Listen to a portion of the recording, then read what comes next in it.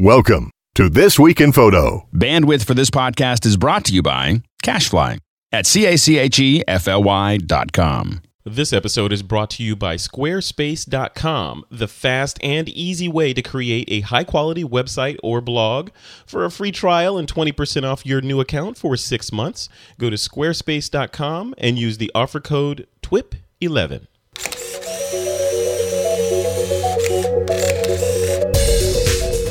Welcome to another episode of This Week in Photo. I'm your host, Frederick Van Johnson. This week here in the U.S. is the Thanksgiving Day holiday.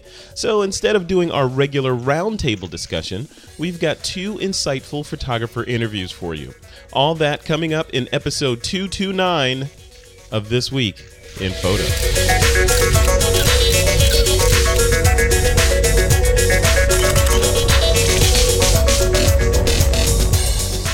Okay, first up, I speak with photographer Eric Doggett. Eric is an Austin, Texas-based photographer who believes there's humor in everything and believes it's his photographic mission to seek it out. Sometimes his shots are captured in one frame, and other times they are composites. Okay, I'm here with Mr. Eric Doggett. He's a editorial and commercial photographer. He's based out of good old Austin, Texas, and he has agreed to come on and chat with me about editorial photography, obviously, and what it takes to be one of those kind of photographers in today's competitive landscape with all this other stuff that's going on. And Eric is amazingly plugged in. You'll find him on Google Plus and any other, number of social networks. But he somehow manages to do all that while being a stunning photographer. So stunning as in his work is stunning. I don't know if you call him stunning if you look at him. So, Eric, welcome to This Week in Photo. Oh, thanks. Thanks for having me, Frederick. Glad to be here. You're welcome. Okay, let's start off for the folks that are listening to this that may not know who you are. I gave a little bit of an intro, but you got an interesting story as to how you made your way into editorial photography. You came by way of shooting brides, right? So yeah. Take us through the beginning. Oh, sure. Well, my wife and I, we moved to Austin in 2002, and I had my hand in a bunch of different little things. I was doing some web work. I was doing music work for independent films and commercials here in Austin. And around 2005, like a lot of people, I kind of got my feet wet with photography when we had our first son, Brandon. And shortly after just taking some pictures of him, I kind of fell into this wedding thing. It was a friend of a friend kind of a deal. They weren't going to have anybody shoot it, and they asked me if I would come photograph it. So I did that, and I got into wedding work, kind of like the way that you're not supposed to, in that I didn't assist anybody. I just kind of went straight in shooting it, and I kind of went. And a lot of photographers, I think, do this. When we get into it, it's like we go through this mode where it's like, I want to soak up as much information as I possibly can, as soon as I can. So I had stacks of books in my room, and I would just, read them and watch videos and go to websites. And at some point it kind of clicked. It was like, okay, now I get how to operate this thing. Now I need to go do stuff with it. And it became more of a kind of a subjective thing than objective, at least in my mind. I had kind of worked out the technical part of it. And so I shot weddings from 2005 till the last wedding I shot was 2010.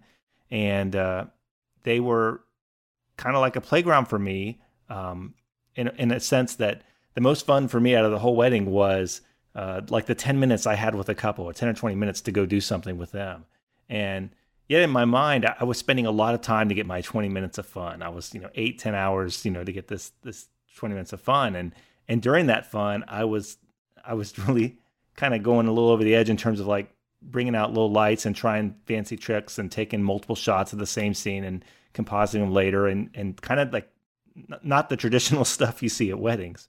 And so around that time, I had some friends here in Austin that were involved in some local magazines, and after like a year or two, I had the opportunity to go do a shoot for them. And as I started to do more of those, to me, those became even more exciting than the weddings, because here it was, I was being hired to kind of design an image or come up with an image in my mind and set out to make that. And it was like, what do I need to pull together to make that work? And at the end of it, I had, that kind of product, if you will, that image or those series of images. And that became really appealing to me pretty quickly. And so I started doing lots of editorial work in town, and that also led to some commercial work as well. So it was this weird kind of a trade-off, and I always kind of say that I'm going against the grain in this respect, that I know a lot of editorial and commercial photographers are adding weddings in to supplement their work, and to me, I only really want to do it if I can go the other way, if I can get hired to kind of concept ideas and go shoot those, as opposed to doing a little bit of everything. Yeah.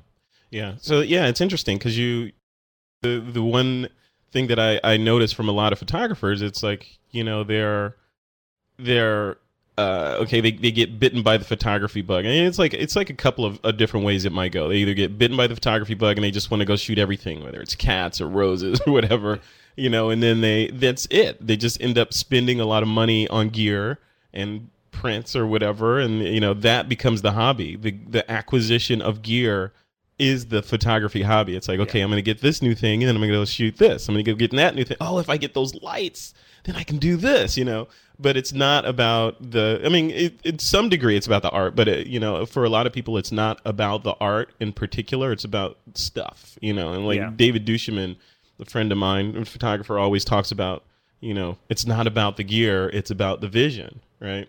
Yeah. And so bringing it back to you. So you went from, you're in the wedding photography world, and you made the transition over to editorial. But when you're in that wedding space, gear is not cheap. No. How did you fund all the stuff that you needed in order to start being a business person? Well, that's the good thing about the wedding side is it is a career path in photography that you can pursue if you've got some other job going on. So at the time, I was managing a development team for an e-commerce site, and I had that job when we were I was in Washington D.C. and then we moved to Austin. And so when I moved here, I had the option to work out of the house for that, and so that gave me a lot of flexibility to not only pursue photography in terms of getting a camera or whatever, but also being able to work for a while and then, take a break and go try a shoot idea or something like that and kind of balance that. And that is a plus on the wedding side, is that you do have that option of working on weekends. And there's some very good wedding photographers I know that have jobs during the week and then create absolutely amazing work, on the weekends. Yeah. Well, why did you move away from weddings? When I was considering, I don't do weddings now, but when I was considering doing weddings and I shot a couple of them, I pulled out my spreadsheet and I plugged into it, if you did this and you did that, and you could theoretically make this much money. So all you got to do is charge, I don't know, $5,000 a wedding and do 2 weddings a weekend, and you are buying your Lamborghini. That was conservatively, Frederick. If you shoot 1 wedding every weekend, that's $5,000 every weekend. Notwithstanding the expenses and all that stuff. But it seems like pretty good money if you're good, and that's $5,000. Some of the photographers I know charge multiples of that. Yeah. So why move out of that lucrative sort of area into editorial? Well, this gets to the whole the idea that you hear a lot in photography circles or in education in general, is that you have to really kind of narrow in what you want to do. And what I did at one point was I brought a consultant in, and this is a couple years ago when my website was split between here's my wedding work and here's my kind of editorial commercially type stuff. And she looked at that and she looked at both. And even though her background was commercial, she looked at both galleries and she asked me where the humor thing came from. And I was like, what are you talking about? And she's like, well, you got these images here on the commercial side that have this kind of little humor bent. And you actually also have them on the wedding side. In terms of those are the ones I was showing. And that to me was a real eye opener that I actually really enjoy anything with humor in it. And so when I started moving into commercial and editorial, I even now I'm trying to hone it even more. I really want to be hired to do something funny or something with a little, dark sense of humor to it. That's what will really get me excited. And I've had a couple of those shoots where it's like, we want you because you did this on your site and we think that's hilarious and we want to do, something similar. But that's about as narrow as I can get. I want to do, commercial shooting with, with lights and have some sort of humor aspect to it. And that's how I tell a story, right? I mean, yeah. It's telling the story. It's telling a little bit about me, because sometimes these are shoots that, like some of the images on my site are just personal work images that, I'm sitting in bed and I had this idea. Well, what would happen if a cat could surf the internet and he knew how to look up how to open the door, but he couldn't understand what he was looking at in the instruction. So I would come up with a shoot and I'd tell my wife about it and she's like, okay, whatever. And then I was like, no, this is really cool. I want to go do this. So I would, pull people together to go create that. Yeah. All right. Tommy Hilton is one of the listeners, viewers. I don't know, what would you call people that are looking at a live video stream like this? But Tommy Hilton's in here, and he just posted a question a couple minutes ago, and I'm going to click this take question button and see what happens.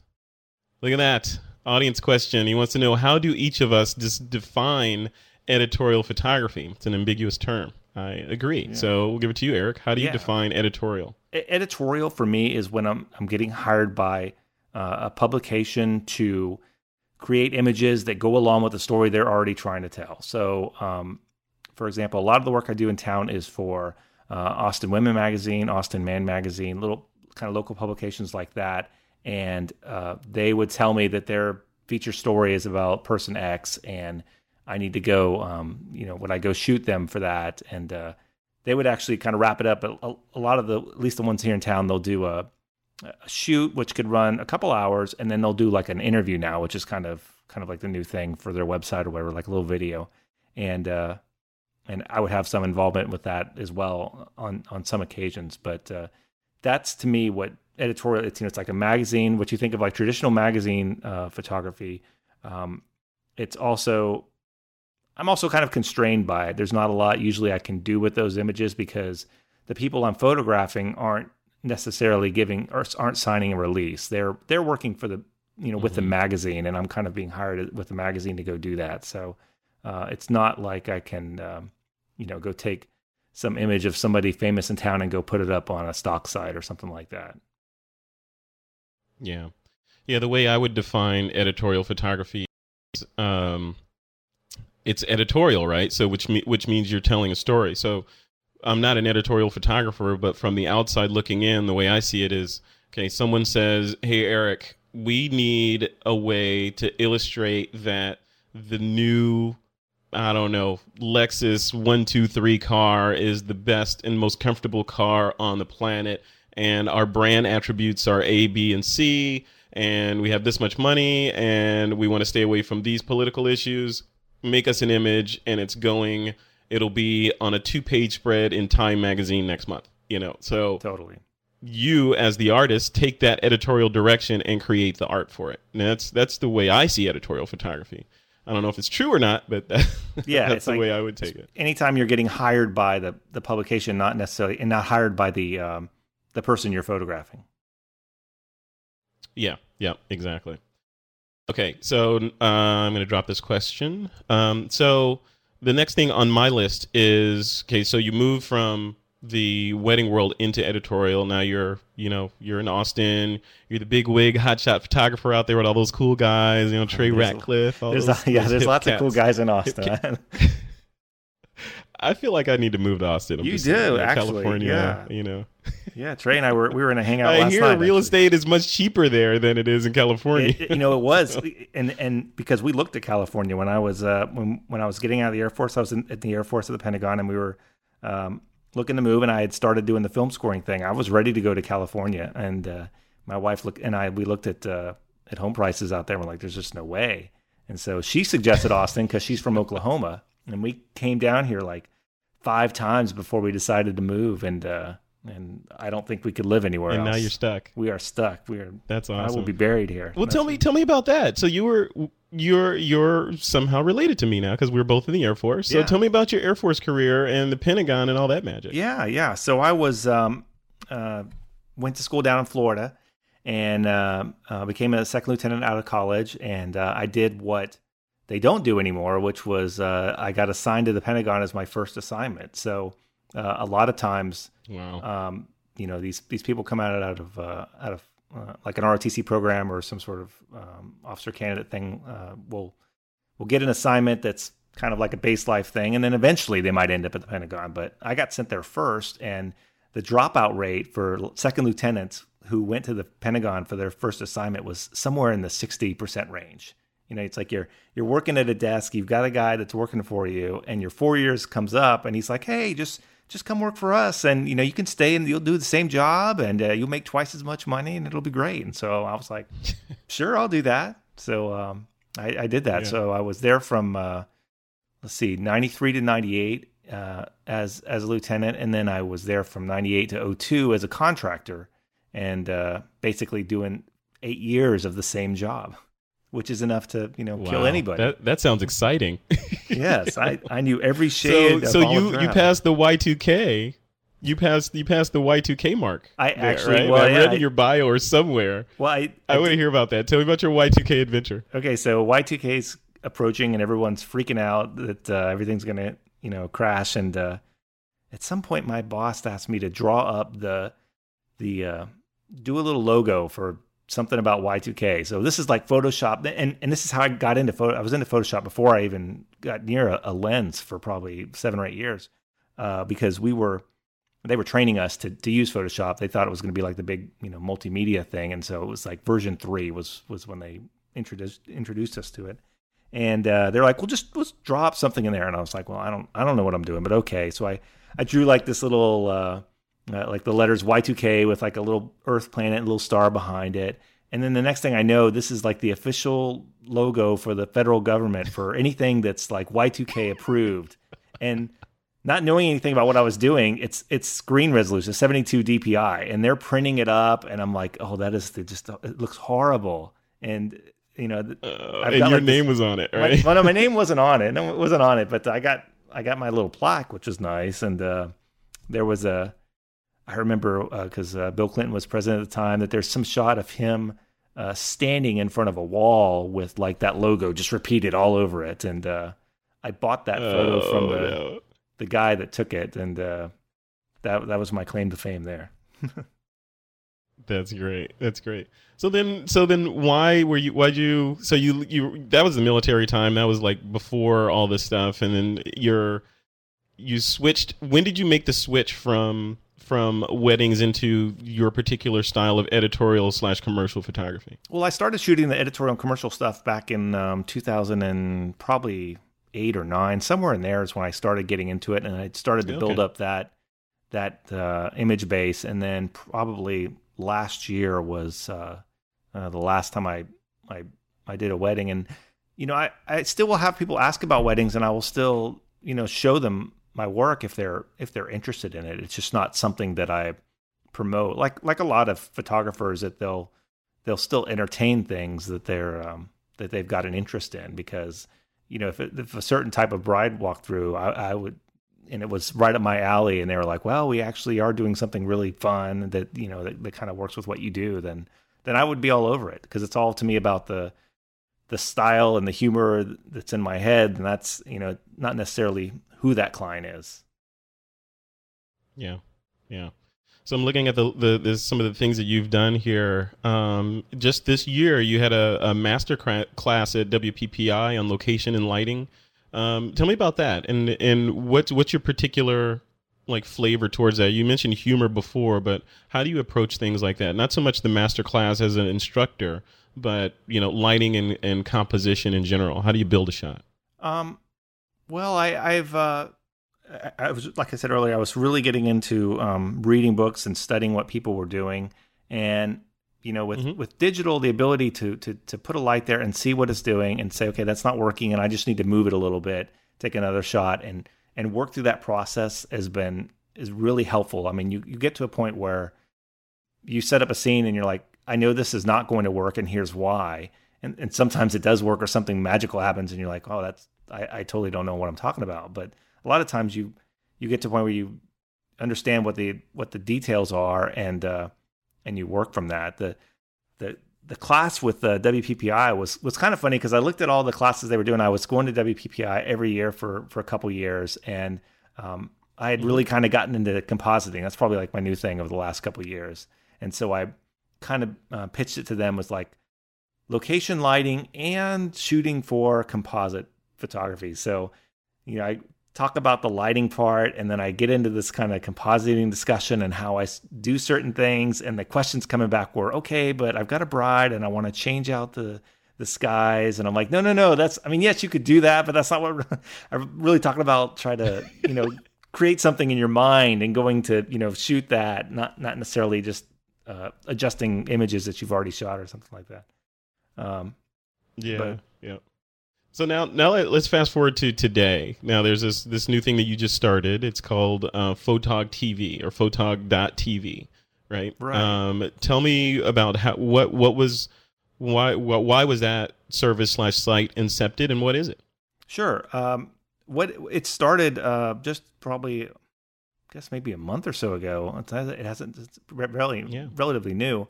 What it was there's another photographer in town here called Dustin Meyer.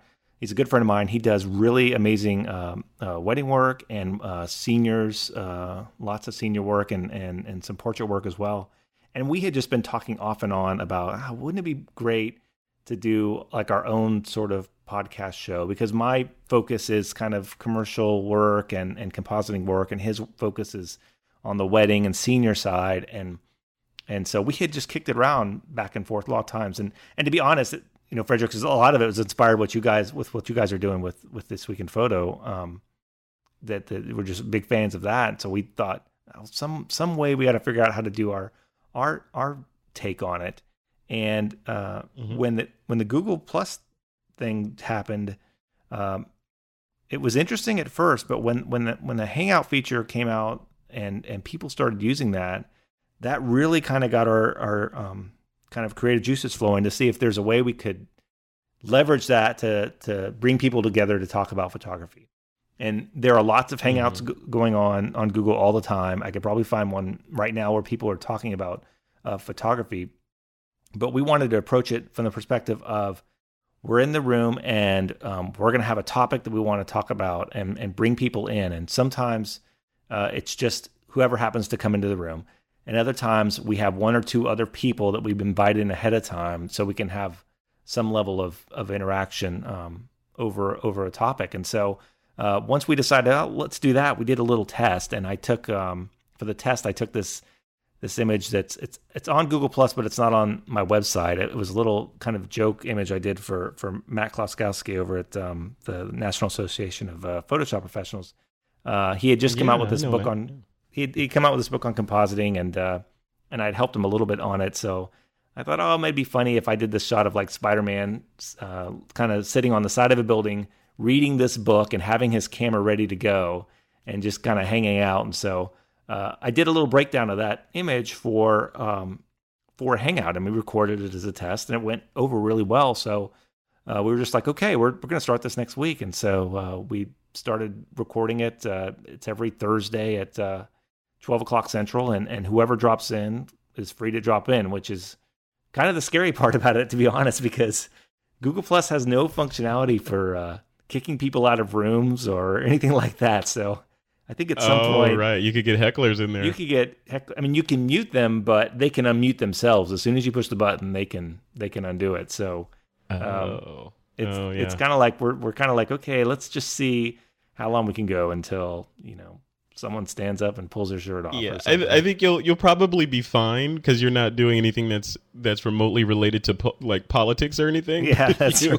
If you do some sort of political show, you're in trouble. That's right. Come talk about what the problem is with everyone else, and then we'll get those kind of people in there. But exactly. The first show we had it was just kind of like an introduction show, and Trey Ratcliffe came in, and RC Concepcion came in. It was either the first or the second show. And then yesterday we were doing a show on kind of like client relationships. That was the topic. And Douglas Saunders, who's a good friend of mine, a great commercial photographer, came in and offered his input on, what he's been running into working with clients. So it's kind of cool. We think, it might have some legs. It's just going to take us kind of feeling out what the direction needs to be and what adjustments, we need and how to run something like that. Yeah. Eric, I'm just wondering why I have never been invited to one of these. Oh, actually, we have you on the list, actually, because as soon as you and I talked about the interview, I was like, I told my friend Dustin, I'm like, okay, and by the way, we're going to get him on here as a little reciprocal thing, so we can figure out some really cool questions. No, I'm going to come in. I'm going to come in and lurk and heckle and ask all kinds of weird questions. What is this? You guys are horrible. Exactly. What do you think about the elections? Yeah, that's right. Just throw a whole monkey wrench in the whole thing. Yeah, that's right. Just totally throw it off. And I have no idea how we would. Yeah, I don't know how we would handle that. That might just totally throw us off. So back to photography. So you're taking it back to commercial photography, or not so much commercial, but compositing. So I love that kind of stuff too. In fact, I a year or so ago, a couple of years ago, I was pushing around the phrase that pixels were born to be punished. Absolutely. And so looking at like this wet canvas of thing, I know it's exciting because you can okay, now I can create the pieces of Frankenstein that I need to create my monster. Right. I just go out and make them and then put them all together. So like for the folks that may not be familiar with compositing, thanks, Martin. I just saw your comment down there. Martin's asking, what do we think about the elections? So for the folks who may not be familiar with compositing, what's the general flow? Is it you just shoot a bunch of things and throw it on layers and erase things, or just take me like basic of there's compositing? Two schools of thought on this, because I come from the perspective of I'm trying to be very kind of controlled in terms of how I go do it. Like I like to plan it. If I'm going to do something, these are the elements I need, and here's how I'm going to go shoot it, and here's how I'm going to light it. And there are other photographers out there that will kind of wing it. I mean, you can look at like Annie Leibovitz's work. There's been some videos on YouTube that are, when you look at the resulting image, it's a composite shot because there's 15 people in the shot or something like that, and yet they show her shooting a group of 3 at a time. And so I looked at that and thought, well, how is she doing that? Because she's just sitting there on a chair holding a camera. She's not, there's no real measuring going on. She's not keeping it on a tripod to keep everything set. And so there's that kind of school of thought, but I tend to get really particular about it. And it was something I had talked about in that class in Vegas, where I'll sit down and say, okay, if I need to shoot this, what's more important? Sometimes the subject is more important, and sometimes the background is more important. And I have to figure out which one of those I have to do first, because that's what I'm going to base everything else on. So to give you an example, I do a lot of Christmas card work every year for clients that are, and it's almost all of it is composite work. It's a little extension of my humor bent. So I had this website called austinchristmascards.com where I create all these things and do them for clients. And so I'll do, for example, one shot on there was a family that wanted to be inside of a little Christmas village piece. They're like those little porcelain things you buy that like people put all over their house at Christmas time. There's like 800 of them, and they got lights and cables. And not saying that I have any experience setting those up every year for like a week at a time, but it's these little tiny things. So they wanted to be inside of that. So I looked at that, thought, okay, well, what's really important here is that image in terms of the background. That's going to define how I shoot them. So got a macro lens, pointed at that thing, lit it the way I wanted to, and shot it. And the 3 things I always keep track of when I'm doing those is how high is the camera off the ground? What angle is it at? And the easiest way is to be head on, but in this particular instance, it was pointed at an angle. And then how far away is, sometimes it's either how far away is the camera from the subject, but in this instance, it didn't matter because the idea scale didn't matter for this shot. But anyways, I took that info and then I came back with, okay, well, I've got to shoot these people at with this lens and I've got to shoot them with the camera pointed down about 15 degrees. And the way I got that number was because I used a little level. So the iPhone has like these little level apps. And if you just set it on top there where the hot shoe is, it'll tell you this camera's pointed up or pointed down. And so I use that for just to figure out how to line them up. And when I go through that process, it usually works out pretty well. I mean, it's I've done that a lot, and I've got it down pretty good. So I tend to be the measuring guy. I'll be like, okay, that subject's about 6 feet away using this lens. Even if, for example, I've got a frame, if I'm going to shoot a wide angle image and I need to add something in that's going to be, let's say, on the far left side, I'll shoot them on the far left side inside the frame so that they get the distortion that you would expect them to have for being on that part of the frame. Yeah. Yeah. Wow. So meticulous. It's meticulous. Sometimes you can wing it. I mean, there's always a little bit of wiggle room, or if it's not perfect, you can still sell it. And that's the idea. You either want to sell it completely so people think, I'm not quite sure how this was done, or were they really there? Or you can go the other way and be totally off the wall composite. Everyone knows it's a composite. It's that middle ground that you want to kind of avoid, because it's hard to tell whether you're really competent or you're not, but you're experimenting or whatever. It's like retouching, right? Like when you're retouching a model or someone, the idea is not to look like or have her look like she was retouched. It's right. The idea is to make it look like you weren't even there. You're a photographic ninja. You need to get in there, do your thing, and get out, and no one should even know you were there. You just get in there, do the night. Job, that's right. You came in the middle of the night, killed some pixels, and you took off. Ate some cookies and drank some milk, and you left. That's right. That's it. Yeah, the photographic Santa. So here's another question. Martin's in the room. He says, does Eric use any lighting on any of his shoots, or are they all natural or ambient light? I would say most of the time, I'd probably say 80-90% of the time, I do bring lights. The times that I don't are if it's an editorial commercial job, you can kind of tell the vibe they're going for may not require it, or it may not work well with it, and I will also shoot kind of natural light stuff. I've also I've messed around with not using lights on composite work before when the background image was, say, overcast, something like that. Mm-hmm. And I really make an effort to help sell it more by resisting the urge, because I have a big urge to break out the lights, on a little whim, just to get that little punch to it. So I would say probably 80% of the time I do, and 20% I either don't or do some ambient light shots as well. Got it.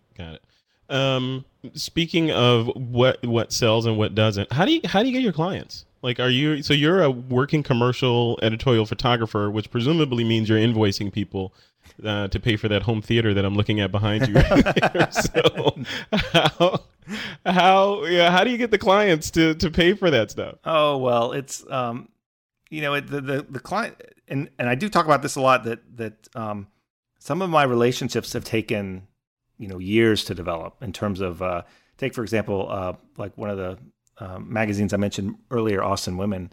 I fell into that because the editor of that magazine and I were on a film board, on like an advisory board of a film group in town for, let's see. So when I was doing the music thing, that was 2002, and I probably shot for them first around 2006, 2007. So she came in on maybe 2004. So a couple years, like 2 to 3 years of just being friends and talking to help to build that relationship. And it was a process that once it got started, we did 13 cover shoots together over a couple years. And so wow. It's a lot about building relationships over time, and then it's also about reminding people that you are available, because when it's time and somebody needs a photographer for something, they're like, who do I most recently remember talking to that can do a great job, and let's get that person in here. So and how do you stay top of mind? I mean, are you sending postcards out? Are you like, email? You have an email list that you send out ticklers to every now and then? How do you stay top of mind? Like a lot of photographers will use, like the two big ones are AdBase and Agency Access as far as mailing lists and that kind of thing. And then on the editorial side, it's a lot about like meeting people and kind of establishing a rapport with them. So I always think, yeah, I can send an email to somebody, but if I can get an opportunity to have 3 minutes or 5 minutes with them, to me, that's always paid off more than email. Give me an example of that. So you're at some cocktail party or something, and you're like, hey, by the way, I'm a commercial photographer. If you ever need any work, I could not do that. No, you couldn't do that. I couldn't do that. You shouldn't do that because Frederick, you will not get anywhere. No, because what I mean, I know. what I mean by that is making yourself. It's photography is like it's a community thing in terms of you're working with people for people, and so I am big on putting myself out there, not just at photography mixers and those types of events, because those are important, conferences and things like that, but putting myself out there where there are people that eventually might need some work. And they can be other creative types. It could be, I don't know, you could go to like a local event for people that are involved in ad work or graphic design or some sort of creative pursuit, or become part of social organizations. Like our family is really involved in Austin in the every year in the Juvenile Diabetes Research Foundation. We're part of the chapter here, and I've met people through there. It's almost like you can succeed by becoming a part of your community and not just sitting. If you could sit behind a desk and build a business, I would have already done it. I would be the Richard Branson of the photography world, because that's I've been in that trap, and I still find myself in that trap where it's like I need to get out and do something because sitting behind a desk isn't going to make it happen. But you can send emails. Like I've gotten to a point lately where I'll shoot videos in my house and send those. So if there's somebody I want to work with, I could send an email, but I've gotten a little bit better results by sending them an email that says, hey, my name is Eric Doggett. I'm a photographer in Austin, and here's a little blurb about me. But rather than type all this out, I've actually made a video for you. And so I'll send them over to a YouTube link or something that's like just me in my office saying, hey, Susan, my name's Eric Doggett. I love the work you guys did with this, and here's the stuff I've done lately. I'd love to swing by and say hello and introduce myself. And it's kind of like getting these people over that initial hurdle that, okay, is this guy like a freak? Is he a stalker or whatnot? Okay, no, I've seen him on video. He seems likable. Let's talk with him. Right. That's interesting. Yeah, I've heard from some internet marketers that the all important about page on websites is mostly people. You go to a photographer site, you're going to go, let me read about him to see if he's insane or not. Yeah. But people are starting to input or put video on those pages instead of the volumes of, hey, this is how great I am. You just put a video there and you just kind of talk about who you are with a couple of texts and links and maybe a paragraph about you, and you go from there. I think that's much more personable. I've done that a couple times. Probably 2 or 3 different videos I've done over the years, and I just put the latest one up a couple maybe a month or 2 ago. That was just that. It was like, here is a little text bio about me, but also go over to the intro video section and hear a little bit about my approach to things and why I'm thinking certain things and what I'm trying to do and then the type of work that I enjoy, rather than reading the words, because a lot of photographers have the words. I mean, I can go to any site and I always joke that I'm like, I did not start shooting when I was 3. And it's a little joke with me, because that's what I see a lot of times on photographer's side is, ever since I got my first, Brownie camera when I was 6 years old, I've been shooting ever since then. And I'm like, that is not me. Yeah. That is not me. Yeah. One thing that came to mind with using video as a mechanism to be more personable or personal with your prospects, maybe consider doing video testimonials as well from some of the clients that you've worked with, and having them record like a minute or two of why they liked working with you and how you hit it out of the park and that kind of thing. Yeah, things like that, because you see on these sites all the time they have the testimonials and the little quotes, which anybody could have written. Right, right. It's like the George Bush says Eric Doggett is the best dang photographer in Austin. Yeah, right. Yeah, you can prove it, right? But if you see some video of George up there saying that, then you'd really, there I don't know, you could drive business away from you or to you. I don't know. It's totally depending on who's looking at the website. But I like that idea. Exactly. I think some wedding people I know have done that and have built little vignettes of the whole wedding and put that up there, purely as marketing. So I'm a big believer in that. My problem with it is with video right now is not going too far over the in terms of the production and trying to figure out how can I do something without having to hire people to come manage all these different aspects, because it's a totally different beast. It's like a different lighting, sound is a big thing, who's focusing, all of those kind of things. Vincent LaFerre, I went to one of his sessions at Photoshop World this year, and I was the DP for one of these class things, and he's like, okay, you got to have your guy focusing, and who's gonna move the camera down the track, and who's gonna do all these different things, and you're like, we're just trying to get one scene of a girl walking into the room, standing next to a table, and we spend 30-45 minutes working on it, and it still wasn't that great. So it's a totally big thing, and a lot of photographers are moving into it. I haven't gotten to the point yet where I'm ready to say I now do video in addition to photography on that scale, because it's so involving. Yeah, there's a what did I called it? I think I called it on a show once that there's video. There's a whole, like a year ago, it was at fever pitch. You got to get into video. Photographers, DSLR. Now it seems to be dying down a little bit and coalescing. The people that really need to be in video are doing video, and the folks that aren't understand it but aren't throwing their hat into the ring to do it. Yeah. And the phrase that I coined was a motion sickness. So, motion sickness is when a regular or traditional still photographer kind of feels the pull to shoot video, even if he doesn't really need to be shooting video. I call that kind of motion sickness. It was one thing they're like, okay, I love video. I'm going to go out and shoot it. This is awesome. I'm going to be the Vincent LaFerre. I'm going to do all this cool stuff, and I'm ready to make that investment in money and time to do that. But just because you just bought a camera that shoots HD video, that doesn't mean that you have to use it. Is what I was saying. It's in some ways, it's like the new kind of the gear heaven or whatnot. So like after you've gone through the process of going through all the gear lust just in photography, and then you're like the video thing comes up, you're like, oh look, I need to go get some sort of multi-track recording thing, and I probably should get some continuous lights, and I do need a steady cam. I do need so it's like you can go through that process of experiencing it all over again. Everything expands with video, right? With still photography, you're like, oh man, I got to buy a big hard drive and more bigger cards and that kind of thing.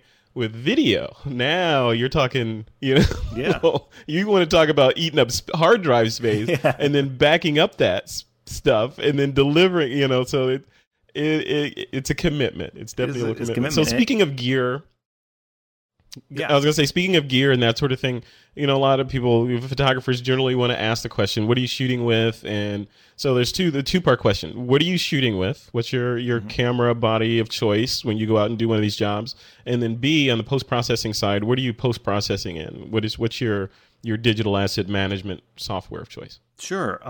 So I've been shooting with Canon forever. I don't really have any knock against Nikon. I just never really used it. But my primary camera right now is a 5D Mark II, and then I have another 5D as well. It's kind of like just a backup. And I've been really interested in shooting some medium format work, but I just haven't come across the job yet that requires it, or they're gonna pay for it or whatnot. Although I've kind of added it in on a couple estimates just to see if that's something that I can work with. But primarily right now it's a it's a 5D Mark II, and then on the lighting side, it's all of the Zeus lighting from Paul Buff. So those have, it's like all of this. It's a plus and minus. I got those originally because I wanted to go out and just make the sun in the middle of the day this tiny little speck in the sky. And I was like, I need the most watt seconds I can get for my money. And so I went with that. And I got the power. I gave up, a build quality compared to other ones. And I also gave up kind of good control over temperature of the lights and that kind of thing. But for the most part, I've had those for several years. And that company has been really good. If something breaks, and it's broken a lot where I've just like something's fallen over or I yanked on it or whatever, they're just like, "Oh, send it in," and they fix it. It's been a really good company to work with. That's great. And those are the guys that they're behind White Lightning too, right? Yeah. So it was like their tiers were the Alien Bees Lightning or Alien Bees kit, which is kind of like their entry level stuff. And then they had White Lightning, and then they went to Zeus, which is kind of like it's a higher power thing. And now they've got things like the Einstein, which don't give you the power that I have on the Zeus side, but they give you much better color, more consistent color. And I know that like on the Zeus lights, I can have two lights, change their color. If it's like at full power, it's one thing, and if it's really low power, the color is something else. And so I have to kind of take that into account a little bit. But I've loved working with them, and I would highly recommend it. There's a lot of friends I know that swear by them as well. On the production or on the post side, Zach Arias had this post a while back that was just an awesome post about working with large sets of images, where before I would import everything into Lightroom, and then I would wait and I would kind of work through them that way. Mm-hmm. And he had this post about doing like a little pre-edit with Photo Mechanic, because that particular software is so good at showing like JPEG previews really fast. And I started trying that, and it was amazing. Yeah, it really kind of cut fast. It's blazing fast. It really cut the production time down. So I'll use that to kind of edit what I want to work on, and then import those into Lightroom. And usually from there, I'm always ending up in Photoshop. I hardly shoot anything that just stays in Lightroom. So that's kind of the gist of how I do the production. All right, so let's leave it at that for the interview piece of this. Before we end this piece, where can people go to find out the stuff that you're working on and follow you? I know you're going to point me to Google Plus, but where would you like people? I'll just slide it in. Well, let's see. A couple different sites out there. So let's see. The first one, my portfolio is DoggettStudios.com. So that's DOGGETT Studios.com. I mentioned the Christmas card work. That's AustinChristmasCards.com. And I've already done a couple of those for this year. So I got some families that are on the ball for their Christmas cards.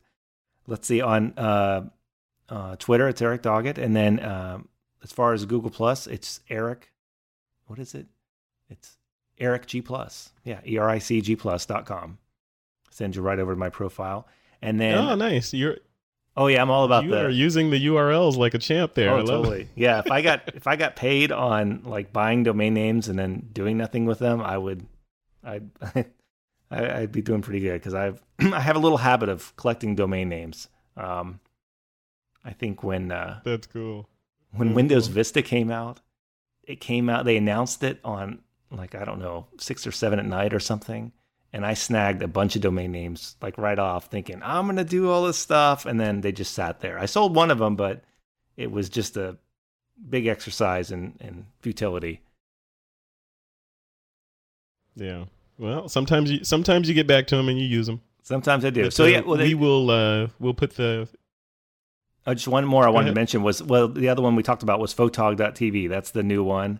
That was the name I had for a while and finally found something to do with. So we post those shows there every Friday. Yesterday's shows posted up there, and you can check those out and give us your thoughts and jump in the room and heckle us too.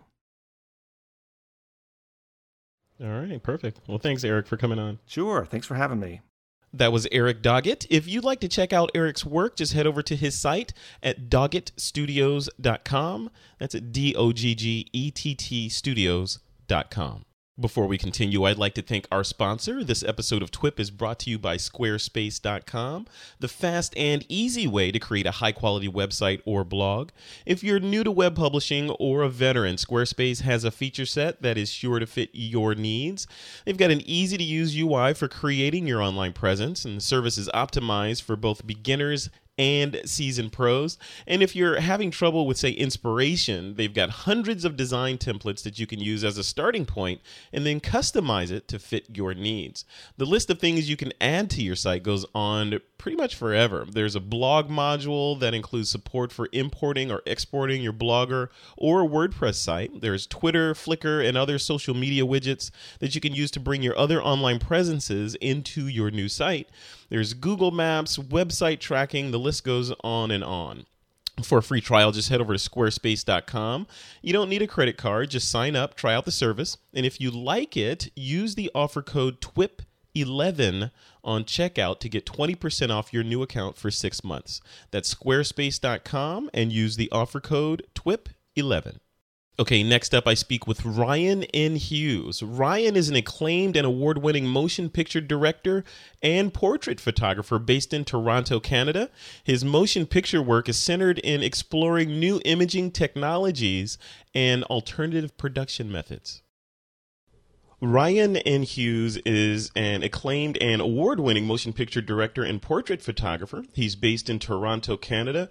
His motion picture work is centered in exploring new imaging technologies and alternative production methods.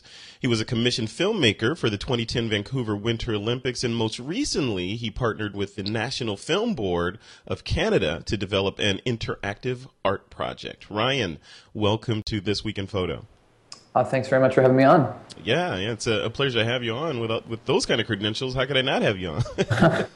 Thank you. That's very nice. Yeah, it's great. So let's just start. I gave you this a quick intro, so folks kind of know who you are. In your own words, describe just kind of how you jumped into the photography business and why you're still in it. Sure. Well, in high school, I got really into video art and was shooting on a hi8 video camera, and this was kind of pre-Mac editing software, pre-iMovies. So, I was shooting a bit on film actually, but a lot of it was just through, I don't even remember the system, but it was a very weird kind of like box editing system that you'd hook up to a TV. And I was doing a bunch of stop motion stuff with painting I was doing in art class, and then I ended up at Ryerson University in Toronto, Canada, their School of Image Arts, and focusing on cinematography. Mm-hmm. And then just over the summer, picked up a 35mm SLR camera and took out a lot of books from the library and just kind of taught myself the basics. And when that summer ended, digital had started to become pretty affordable, so I ended up picking up my first digital camera. And that just kind of set me on the path, and kind of ventured into photojournalism for a little while, and was lucky enough to get into the Eddie Adams workshop. Nice, yeah, I love that workshop. Yeah, it's pretty incredible, and that kind of opened some doors. I was assisting a bit for Vincent Laforet, and then had an internship at the Globe and Mail in Toronto, and then just freelance started picking up, and then I kind of drifted back into film work, and I've really been combining my knowledge base of the two mediums ever since. So where would you say you are now creatively in terms of, what's your signature style? I'm looking at your website, and I'm looking at this Crump 360 from your 360 project video. What defines Ryan N. Hughes? I think what I'm most recognized for at this point is building the moving image with the still image. Mm-hmm. So RGB Move was probably the first bigger project that I did, shot in that style. That was it was a commission that I received for to create an art film project for the 2010 Vancouver Olympics, and that was shot completely with still photographs and strobe lighting. So it was shot at 10 frames per second burst mode on the Canon 1D Mark III at the time. Mm-hmm. Nice.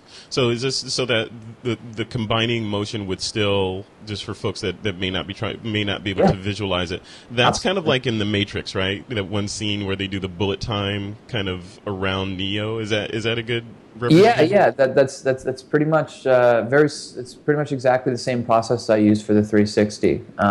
The previous projects, like, people have referred to them kind of as stop motion. Which gets people thinking in the right direction because it is made up with stills. But I kind of compare it to if you're shooting consistently 10 frames per second on a digital SLR, it's like shooting an old film camera where you just set your camera speed to be 10 frames per second. Kind of almost like using an older 16 millimeter camera. Mm-hmm. Like, I mean, Charlie Chaplin's films, those things were shot at 16, 18, 20 frames per second. Everything seems a little faster. So that's I guess the work that I've been doing has been influenced by cinema as well as photography quite a bit. So take me through the gear to do this. I'm looking at one of the shots, that kind of a behind the scenes shot that you have, and I see a ring of cameras and some brightly colored people in the middle of them. So sure. Tell me how you do this. The image that you're looking at, that is from the 360 project. And that particular project was funded by a Chalmers Arts Fellowship, which I received from the Ontario Arts Council. So it was a 6-month program of work that I had designed and proposed and received funding for. And the basis of the fellowship was to explore the structural elements of the moving image. So for me, the fundamental structural element of the moving image is a still photograph. Mm-hmm. The moving image is just a sequence of still photos in a row. So for this project, I was really captivated with the idea of freezing a single moment and being able to view it from 360 degrees along an axis. Yep. And I ended up approaching a company called The Big Freeze. They specialize in this technique, multi-camera setup, time slice. They've been around for quite a while, and I proposed what I wanted to do, and they were pretty supportive of the idea, and we ended up coming together a couple months later. So that particular image, I don't see it in front of me, but the dancers that I worked with were from the National Ballet School of Canada, mm-hmm. and from North Buck Crump. I wanted to kind of work with two very distinct and separate styles of dance, but try to capture some similarities and then definitely the contrasts in the two art forms. Yeah. So how just looking at this, it looks, for me, it looks overwhelming in terms of there's a lot of complexity going on, but I would imagine a lot of it is step and repeat, like you said it, and then move to the next one. But like technique-wise and setting things, I want to talk about that a little bit, but I also want to talk about cost to do this, because a lot of people that are listening to this are like, they're going to go to your website, they're going to like, wow, that's cool, I want to do that. How do I do it? And then they need to pull out the wallet. So how much would you say that one shot that we're talking about here costs from soup to nut to put it together? And what was the duration of it? How long was the end result?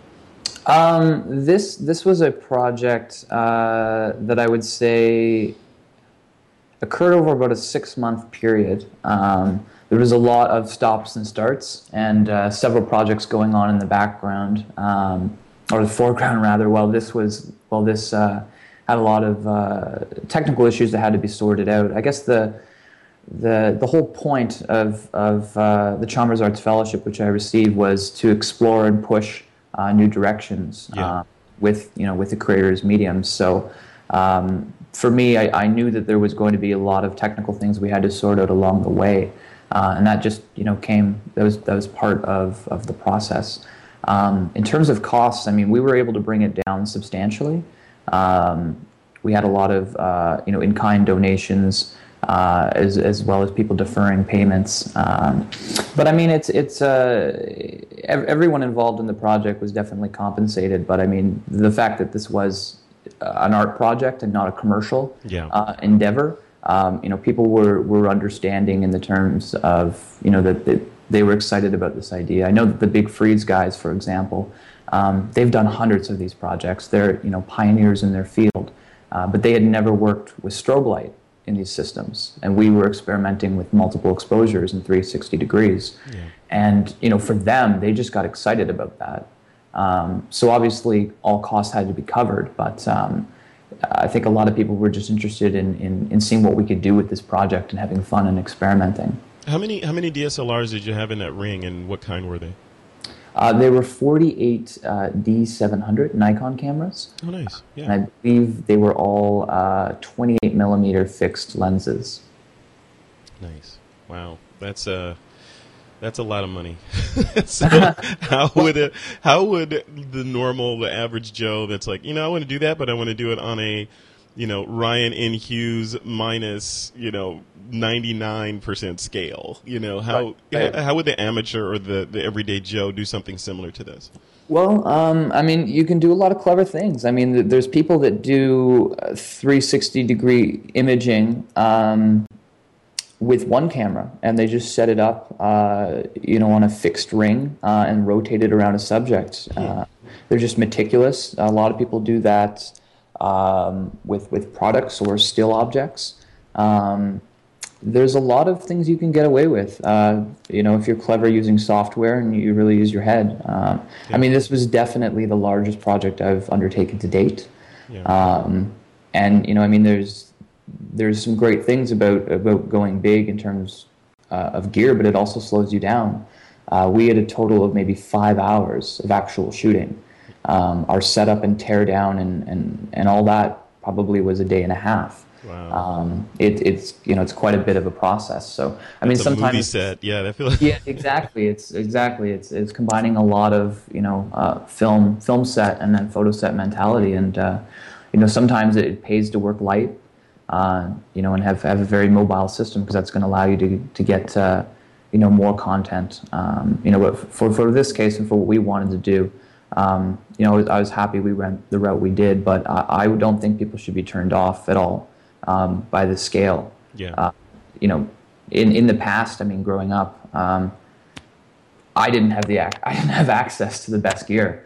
A lot of what I was doing was making do with the best that I had and trying to find different ways to use equipment that was very accessible. Now, well, let's talk a little bit about after the shoot. So these 48 cameras fire, and you got CF cards full of all these images that are in perfect registration and perfect sequence. What do you do with all that data? What happens after that? Well, it's quite a big process. With my experience of doing all the post-production for something like RGB Move, and then the piece I did on ballet prior to this, I had the knowledge base in terms of handling these files. I knew how I wanted to assemble them. I knew how I wanted to color grade them. So it was just a matter of selecting the rotations that I thought were strong enough. Each rotation was made up of 48 frames. So it was just like editing. If you're shooting a portrait or some news stuff.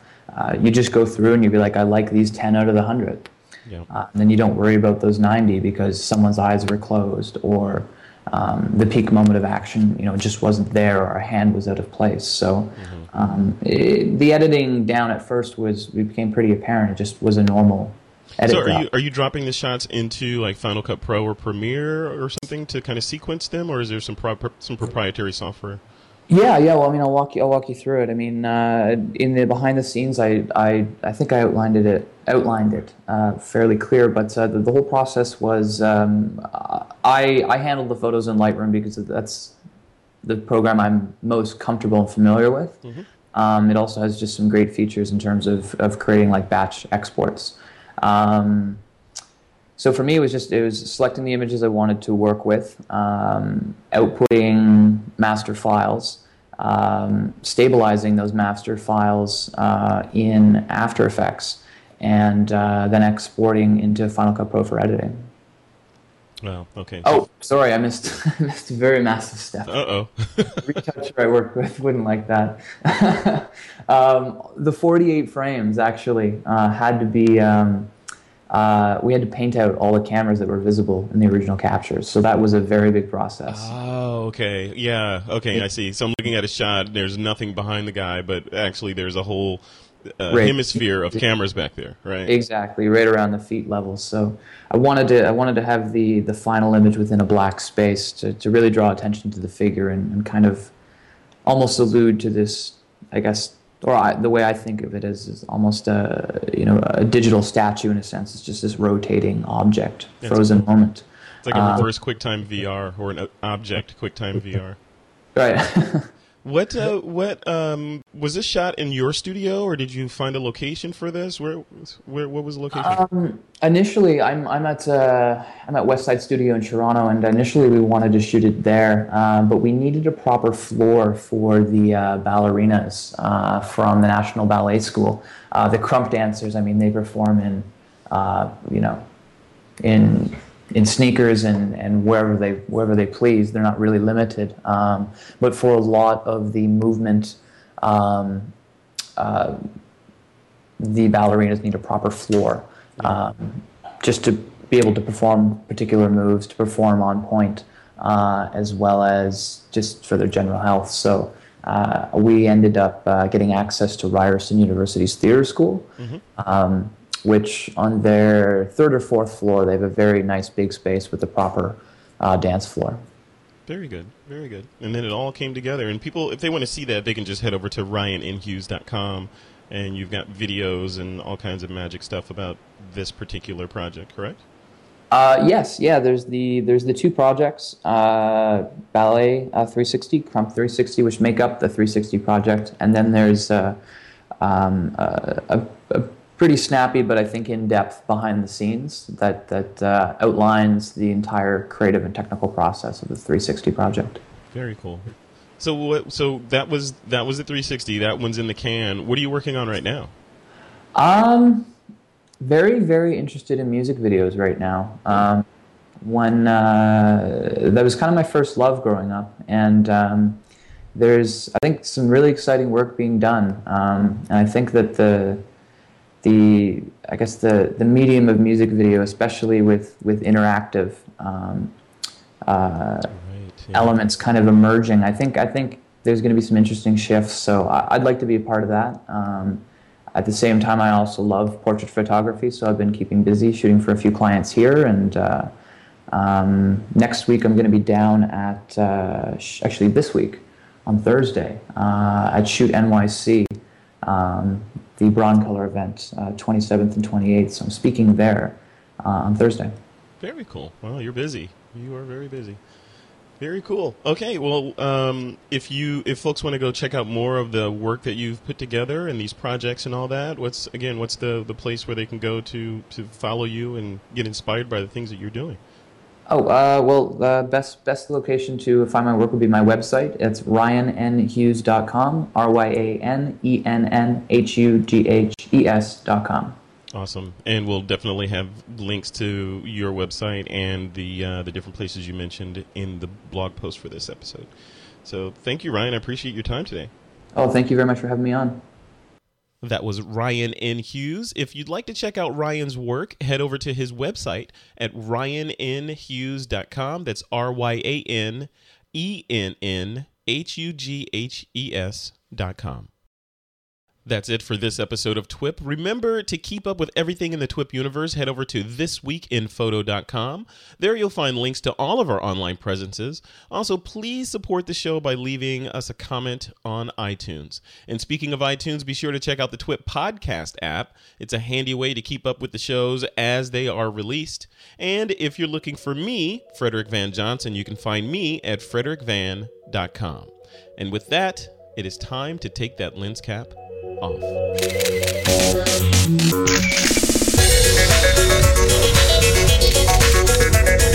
This Week in Photo is a Pixelcore.tv production. Produced by Suzanne Llewellyn. With technical producers John Riley and Alutha Jamakar.